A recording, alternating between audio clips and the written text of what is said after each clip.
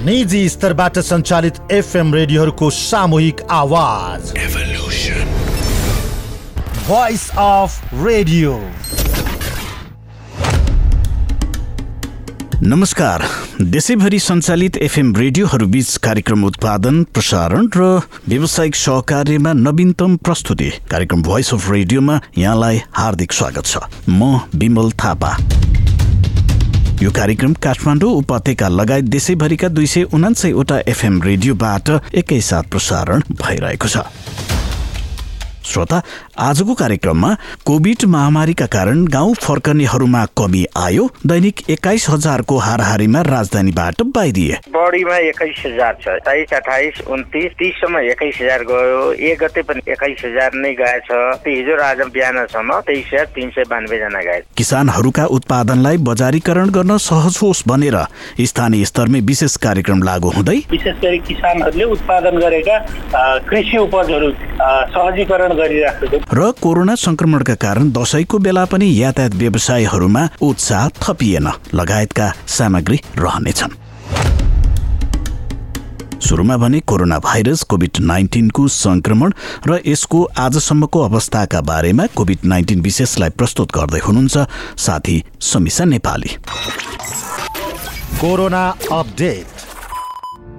पछिल्लो 24 घण्टामा थप 2,335 जना कोरोना संक्रमित संक्रमणमुक्त भएका छन्। देशका विभिन्न आइसोलेसनबाट उनीहरू निको भएर घर फर्किएका स्वास्थ्य तथा जनसङ्ख्या मन्त्रालयका प्रवक्ता डाक्टर जागेश्वर गौतमले जानकारी दिनुभयो। यो सँगै नेपालमा 94,501 जना संक्रमित उपचारपछि निको भएका छन्। हालसम्म प्रदेश 1 मा 7,980, प्रदेश 2 मा 15,597, बागमती प्रदेशमा 42,297, गण्डकी प्रदेशमा 4,800, लुम्बिनी प्रदेशमा 12,040, कर्णाली प्रदेशमा 3,876 र सुदूरपश्चिम प्रदेशमा 7,911 जना डिस्चार्ज भएका छन्। पछिल्लो 24 घण्टामा 15,714 जनाको पीसीआर परीक्षण गर्दा थप 3,790 जनामा कोरोना संक्रमण पुष्टि भएको छ, जसमध्ये काठमाडौँ उपत्यकाका 2,388 जना रहेका छन्। ललितपुरमा 79 र भक्तपुरमा 281 गरी 2,388 थपिएका मन्त्रालयका प्रवक्ता डाक्टर गौतमले जानकारी दिनुभयो।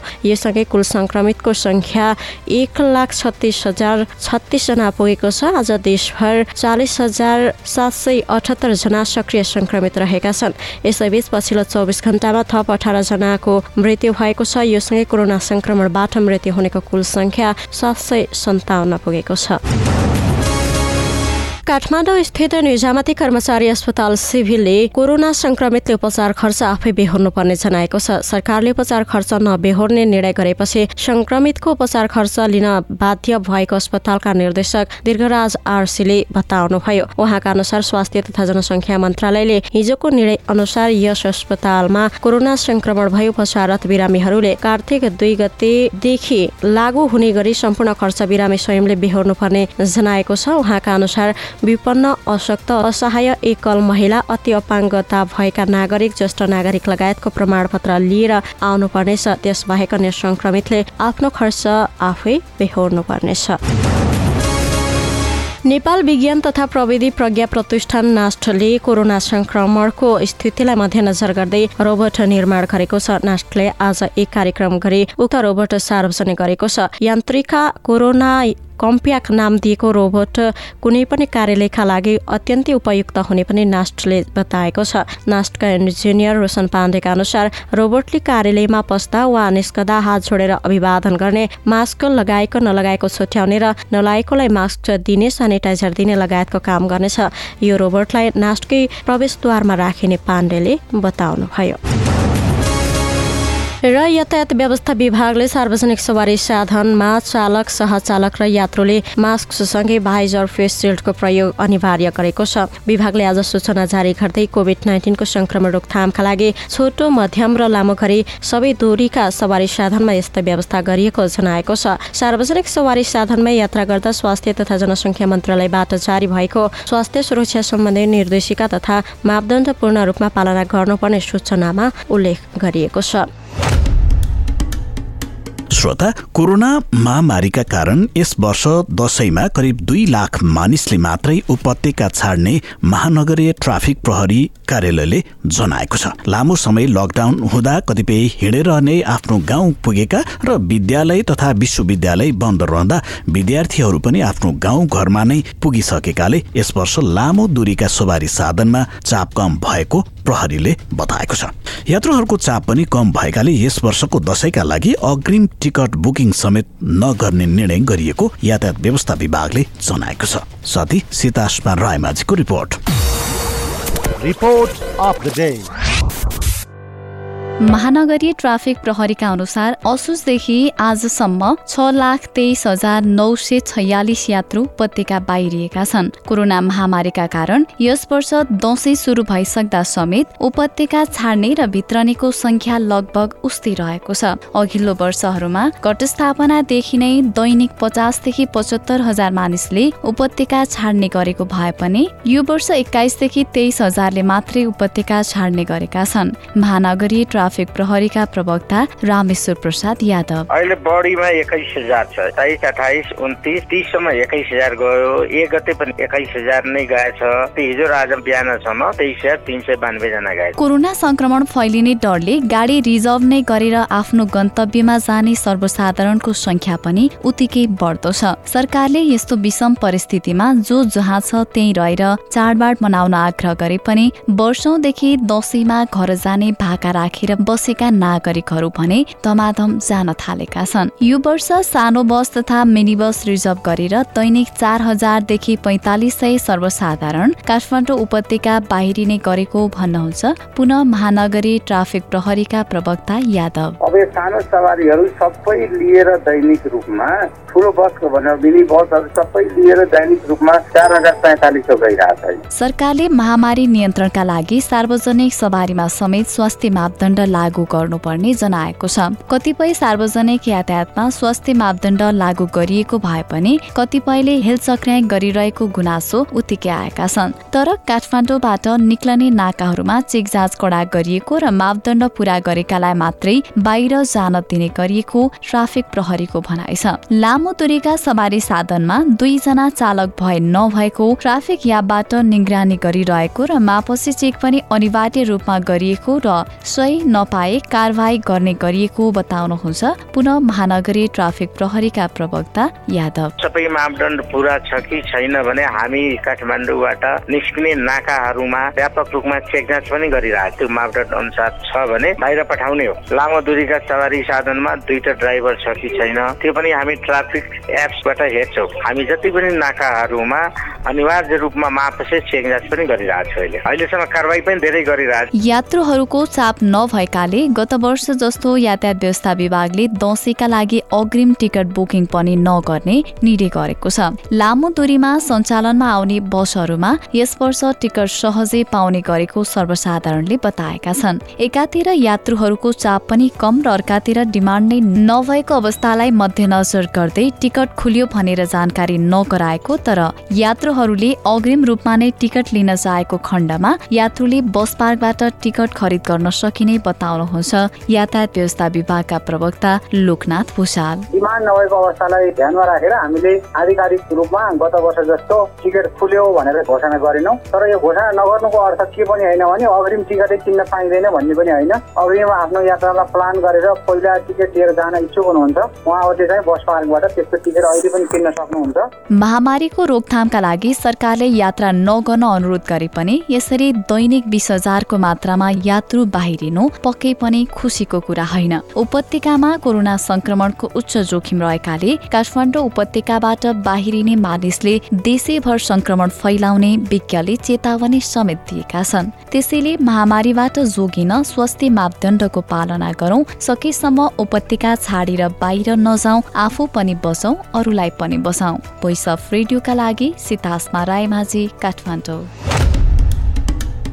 श्रोता, कोरोना भाइरसको महामारीले हरेक क्षेत्रको व्यापार ठप्प रहेका बेला तनहुका विभिन्न गाउँमा कृषकहरूले खसी बोका बिक्री गरेर 1.5 करोड भन्दा बढी आमदानी गरेका छन्। घेरिङ गाउँपालिका, भीमाद नगरपालिका, शुक्ला गण्डकी नगरपालिका, व्यास नगरपालिका तथा लमजुङको मध्य नेपाल नगरपालिका र सुन्दर बजार नगरपालिकाका किसानहरूले असोजमा मात्रै 1,73,30,000 बराबरको खसीबोका बिक्री वितरण गरेका छन्। नेपाल एकीकृत ग्रामीण विकास केन्द्र तनहु र हेफर इन्टरनेशनल नेपालको साझेदारीमा तनहुका विभिन्न सहकारीमा पशुवस्तुको मूल्य श्रृङ्खलामा आधारित साना किसानको संस्था सबलीकरण परियोजना सञ्चालनमा रहेको छ। सोही परियोजनामा जोडिएका किसानहरूले कोरोना महामारीलाई चिर्दै आर्थिक आमदानी गर्न सफल भएका हुन्। यसै सन्दर्भमा साथी प्रतीक नेउपानेले हेफर इन्टरनेशनल नेपालका कार्यक्रम अधिकृत सन्त भट्टराईलाई तनहुमा यो परियोजना कसरी सञ्चालन भइरहेको छ त भनेर सोध्नु भएको थियो।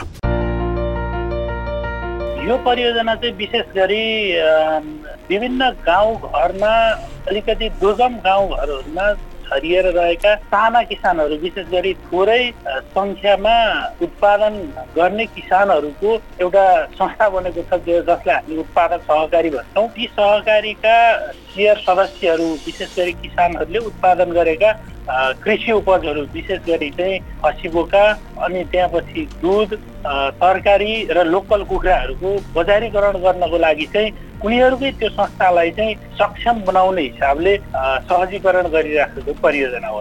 जस्तो यो परियोजना सञ्चालन भएपछि तपाईँहरूले यो परियोजना लागू गर्नुभएको तनहुका त्यो किसानहरूमा कस्तो खालको परिवर्तन आएको छ? उनीहरूको आर्थिक आमदानी यो बढोत्तरी हुने कुरामा यसको भूमिका कस्तो छ? पक्कै पनि सर, यो भन्दा अघिल्लो परियोजनामा जुन हामीले उत्पादन र उत्पादकत्वमा जोड दियौँ, उत्पादन र उत्पादकत्व मात्रै वृद्धि भएर किसानहरूको आमदानी बढ्ने रहेनछ भन्ने कुरा सिकाइ भइसकेपछि त्यो उनीहरूले उत्पादन गरेका चिज वस्तुहरूलाई चाहिँ उचित र दिगो च्यानलबाट चाहिँ बजारीकरण गर्न सकिएन भने उनीहरूको लागत अनुसारको आमदानी लिन सक्दैनन् भन्ने कुरा बुझिसकेपछि चाहिँ हामीले उनीहरूलाई चाहिँ त्यो खालको एउटा सस्टेन च्यानल मार्फत, एउटा दिगो च्यानल मार्फत चाहिँ बजारीकरणमा हामीले सहजीकरण गरिराखेका छौँ। यसका यो सहजीकरणले गर्दाखेरि चाहिँ उनीहरूले कम्तीमा पनि आफूले उत्पादन गरेका चिज वस्तुहरूको उचित मूल्य पाउन सकेका छन्। जस्तै किसानहरूले चाहिँ कुनै एउटा व्यापारीसँग सम्झौता गर्छ र एउटा मूल्य, स्थानीय बजारको मूल्य र मेन मार्केट हाम्रो विशेष गरी पोखरा हो, बजारको मूल्यलाई मध्यनजर गरेर दुई पक्ष, विशेष गरी व्यापारी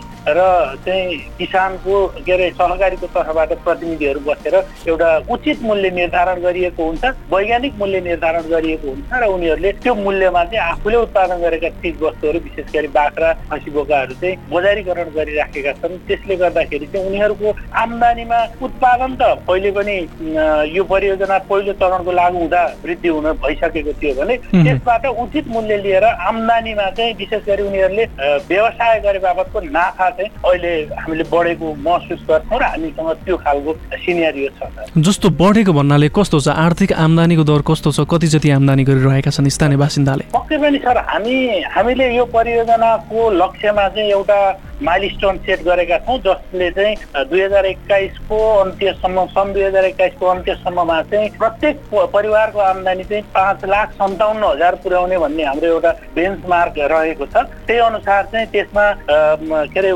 उनीहरूले गर्ने सम्पूर्ण व्यवसायहरू, एउटा परिवारका सम्पूर्ण आमदानीहरू त्यसमा सामेल हुन्छन्। त्यसमा पनि एउटा ठुलो हिस्सा चाहिँ बाख्रा पालन व्यवसाय र त्यसको बिक्री वितरणबाट हुने आमदानी हामीले राखेका छौँ भने हामी अहिले चाहिँ लगभग त्यो बेन्चमार्क पुरा गर्ने चरणमा छौँ। अहिले नर्मल्ली हेर्दाखेरि चाहिँ प्रत्येक परिवारले खसी बोका बेचेर हजुरको चाहिँ 40-50 हजारदेखि लिएर वार्षिक रूपमा 40-50 हजारदेखि लिएर 10 लाखसम्म एउटै परिवारले पनि आमदानी गरेका हामीसँग प्रशस्त उदाहरणहरू छन् र त्यो हिसाबले औसतमा हेर्दाखेरि चाहिँ हामी त्यो बेन्चमार्कको नजिक छौँ र 2021 सम्ममा हामी त्यो पुरा गर्छौँ भन्ने छ र रिजल्ट प्रोग्रेसिभ छ।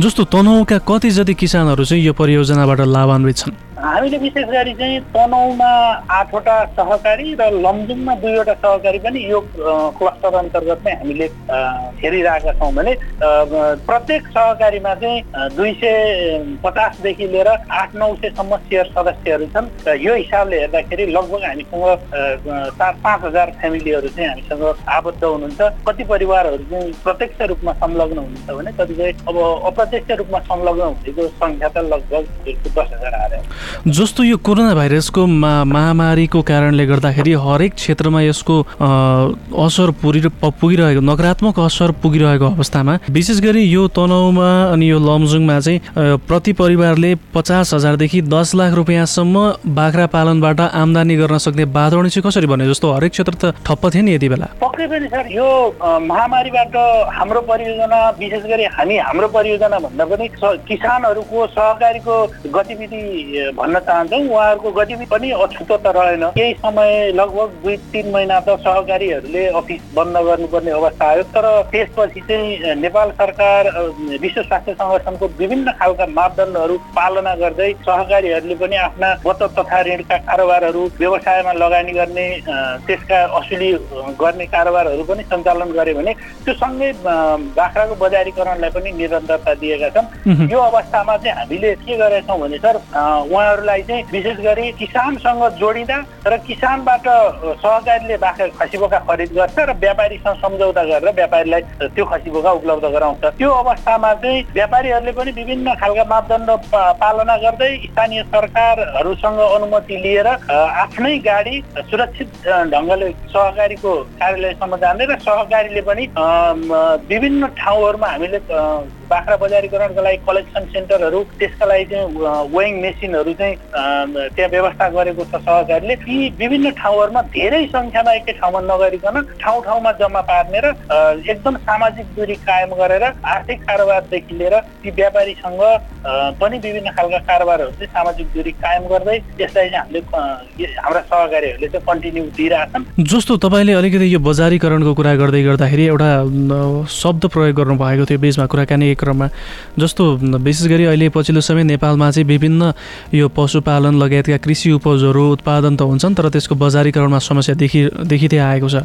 जस्तो तपाईँहरूले चाहिँ उचित र दिगो बजारीकरण भनेर एउटा शब्द प्रयोग गर्नुभएको छ। यो दिगो बजारीकरण भनेको चाहिँ कस्तो खालको बजारीकरण हो? यो के छ भने सर, यो अहिले धेरै अब दसैँको माहौल पनि छ। बाख्राकै खसी बोकाकै कुरा गर्ने हो भने चाहिँ विभिन्न खालका सिजन मौसमी व्यापारीहरू चाहिँ विभिन्न खालका सहकारी अथवा सहकारीका कार्यक्षेत्र अथवा हजुरको चाहिँ गाउँघरमा जाने र विभिन्न प्रलोभन देखाएर हचुवाको भरमा नतौलिकन उनीहरूलाई चाहिँ त्यो खालको सिनारियोबाट चाहिँ ती खसी बोकाहरू लिएर गइरहेका छन् अवस्था छ भने त्यो चाहिँ मौसमी बजारीकरण हो। हामीले जुन बजारीकरणको कुरा गरिरहेछौँ, एउटा पोखरामा रहेको उदाहरणको लागि एउटा खसी बजारको कुनै स्टल छ। खसी बजारमा लगभग 20-21वटा स्टल छ पोखरामा। त्यहाँका एकजना व्यापारीसँग हामीले कुरा गऱ्यौँ भने उहाँसँग एउटा लिखित सम्झौता हुन्छ र उहाँले चाहिँ वर्षैभरि कुन मात्रामा कति रेटमा ती खसी बोकाहरू लिएर जाने, त्यसको सप्लाई मोडालिटी के हुने, कहाँ हामीले कलेक्सन गर्छौँ, त्यसका तौलदेखि लिएर त्यसका वैज्ञानिक मूल्य निर्धारणका कुराहरू समेत गरेर हामीले चाहिँ यसलाई एउटा संस्थागत हिसाबले दिगो हिसाबले सधैँभरि हुने गरी लिखित सम्झौताका आधारमा मात्रै बजारीकरण गरिरहेको अवस्था छ। यसले गर्दाखेरि चाहिँ ती मौसमी व्यापारीहरू भन्दा उहाँहरूबाट चाहिँ एकदमै दिगो ढङ्गले र विश्वसनीय ढङ्गले पनि बजारीकरण भइरहेको हामीसँग उदाहरण छ। उहाँ हुनुहुन्थ्यो भोइस अफ रेडियोसँग कुराकानी गर्दै हेफर इन्टरनेसनल नेपालका कार्यक्रम अधिकृत सन्त भट्टराई। श्रोता, यस अघिका वर्षहरूमा दशैं मनाउन आफ्नो गाउँघर फर्कने चलन थियो। रोजगारी, व्यापार व्यवसाय, कामकाज र शिक्षाका लागि अन्यत्र रहेकाहरू दशैं मनाउन घर फर्कने चलन थियो। एकै समय धेरै यात्रु गाउँघर फर्कने हुँदा उनीहरूको व्यवस्थापनका लागि सरकार र व्यवसायीहरूले अतिरिक्त बसहरू व्यवस्थापन गरी दशैं अघि नै अग्रिम टिकट बुकिङ खुल्ला गर्ने गरिएको थियो। तर यस वर्ष कोरोना महामारीका कारण यात्रुहरूको चाप घट्दा भएकै बसहरूले पनि यात्रु पाउन नसकेको व्यवसायीहरूको गुनासो छ। साथी यमुना राणाको रिपोर्ट।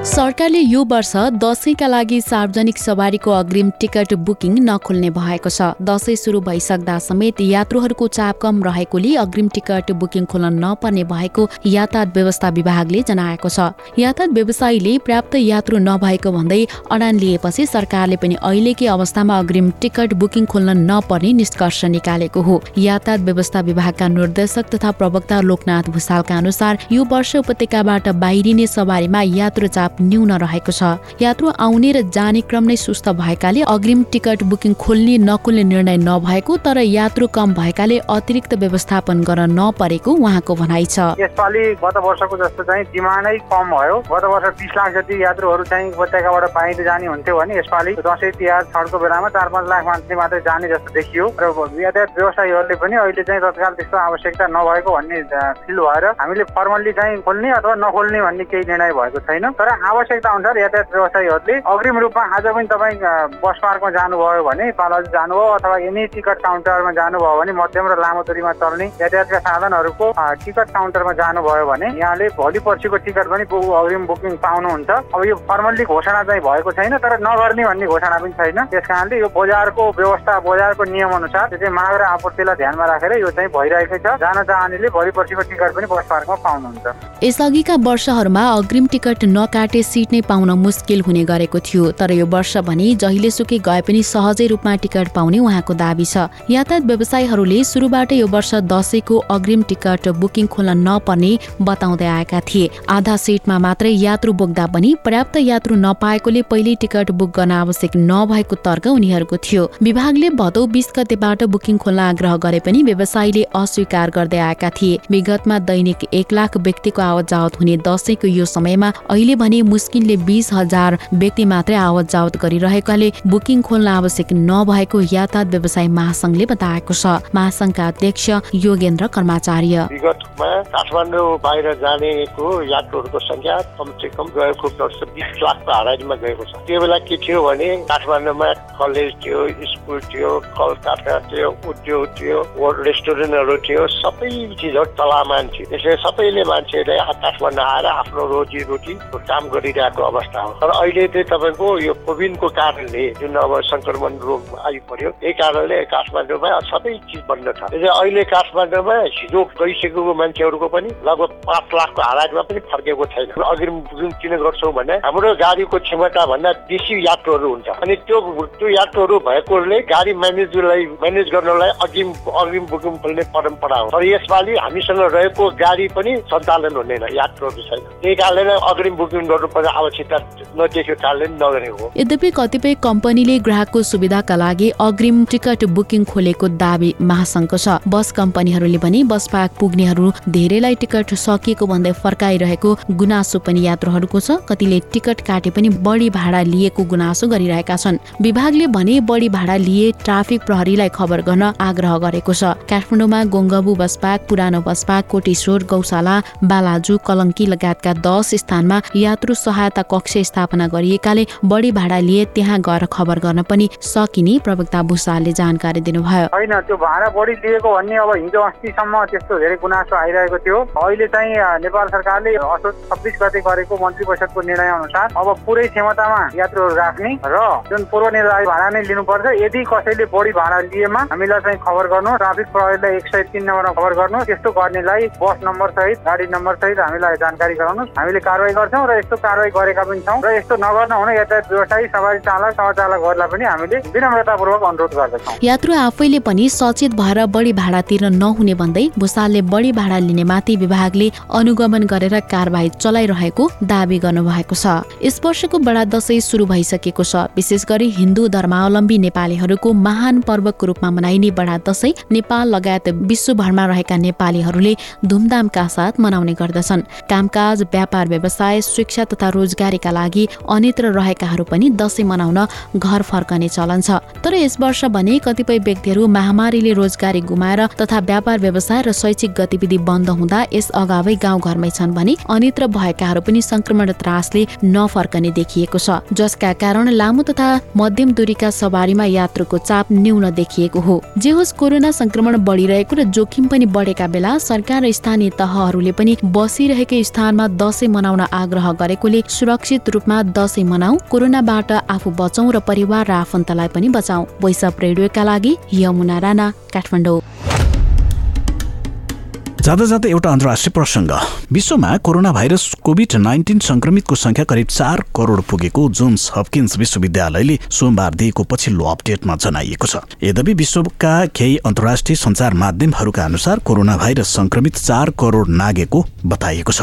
उक्त विश्वविद्यालयका अनुसार विश्वभरि 3 करोड 49,67,736 जना कोभिड-19 संक्रमित भएका छन्। यस संक्रमणको कारण विश्वभरि 11,13,352 व्यक्तिको मृत्यु भएको पनि सो विद्यालयले जानकारी दिएको छ। यसैबीच विश्वभरि रहेका कुल संक्रमित मध्ये करिब 3 करोड व्यक्ति कोरोना भाइरस मुक्त भएको पनि बताइएको छ। कोरोना भाइरसको कारण सबैभन्दा बढी प्रभावित देश संयुक्त राज्य अमेरिकामा 81,50,000 भन्दा बढी व्यक्ति संक्रमित रहेका छन्। कोरोना संक्रमणबाट सबैभन्दा धेरै नागरिकको मृत्यु हुने देशमा अमेरिका पर्दछ। उक्त विश्वविद्यालयका अनुसार कोरोना संक्रमणबाट अमेरिकामा 2,19,664 जनाको मृत्यु भएको छ। उक्त विश्वविद्यालयको तथ्याङ्क अनुसार अमेरिकामा पछिल्ला दिनहरूमा पनि ठूलो संख्यामा संक्रमितहरू थपिने गरेका छन्।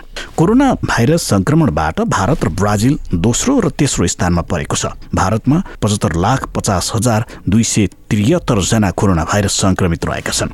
कोरोना संक्रमणबाट 1,14,610 जनाको मृत्यु भएको छ। विश्वको तुलनामा संक्रमण मुक्त भएकाहरूको संख्यामा भारत अग्र स्थानमा रहेको छ। भारतमा 66,63,608 व्यक्तिलाई कोरोना भाइरस निको भएको छ। ब्राजिलमा 52,24,362 व्यक्ति कोरोना संक्रमित रहेका छन् भने 1,53,675 जनाको मृत्यु भएको छ। चौथो स्थानमा रहेको रुसमा 14,06,504 जना संक्रमित रहेका छन् भने 24,212 जनाको मृत्यु भएको छ। विश्व स्वास्थ्य संगठनले गत मार्च 11 कोभिड-19 लाई विश्व महामारीको घोषणा गरेको थियो। हवस् त, आजको कार्यक्रम यति नै। भोलि हामी थप विषयवस्तुका साथ फेरि पनि उपस्थित हुनेछौँ। तबसम्मका लागि कार्यक्रम उत्पादनमा साथ दिनुहुने साथीहरू प्रतीक नेउपाने, यमुना राणा, सीतास्मा रायमाझी, समिसन नेपाली र सुरेन्द्र भण्डारीसँगै म विमल थापालाई पनि बिदा दिनुहोस्। तपाईँ सचेत रहनुहोस्, स्वस्थ रहनुहोस् अनि सुरक्षित रहनुहोस्। नमस्कार।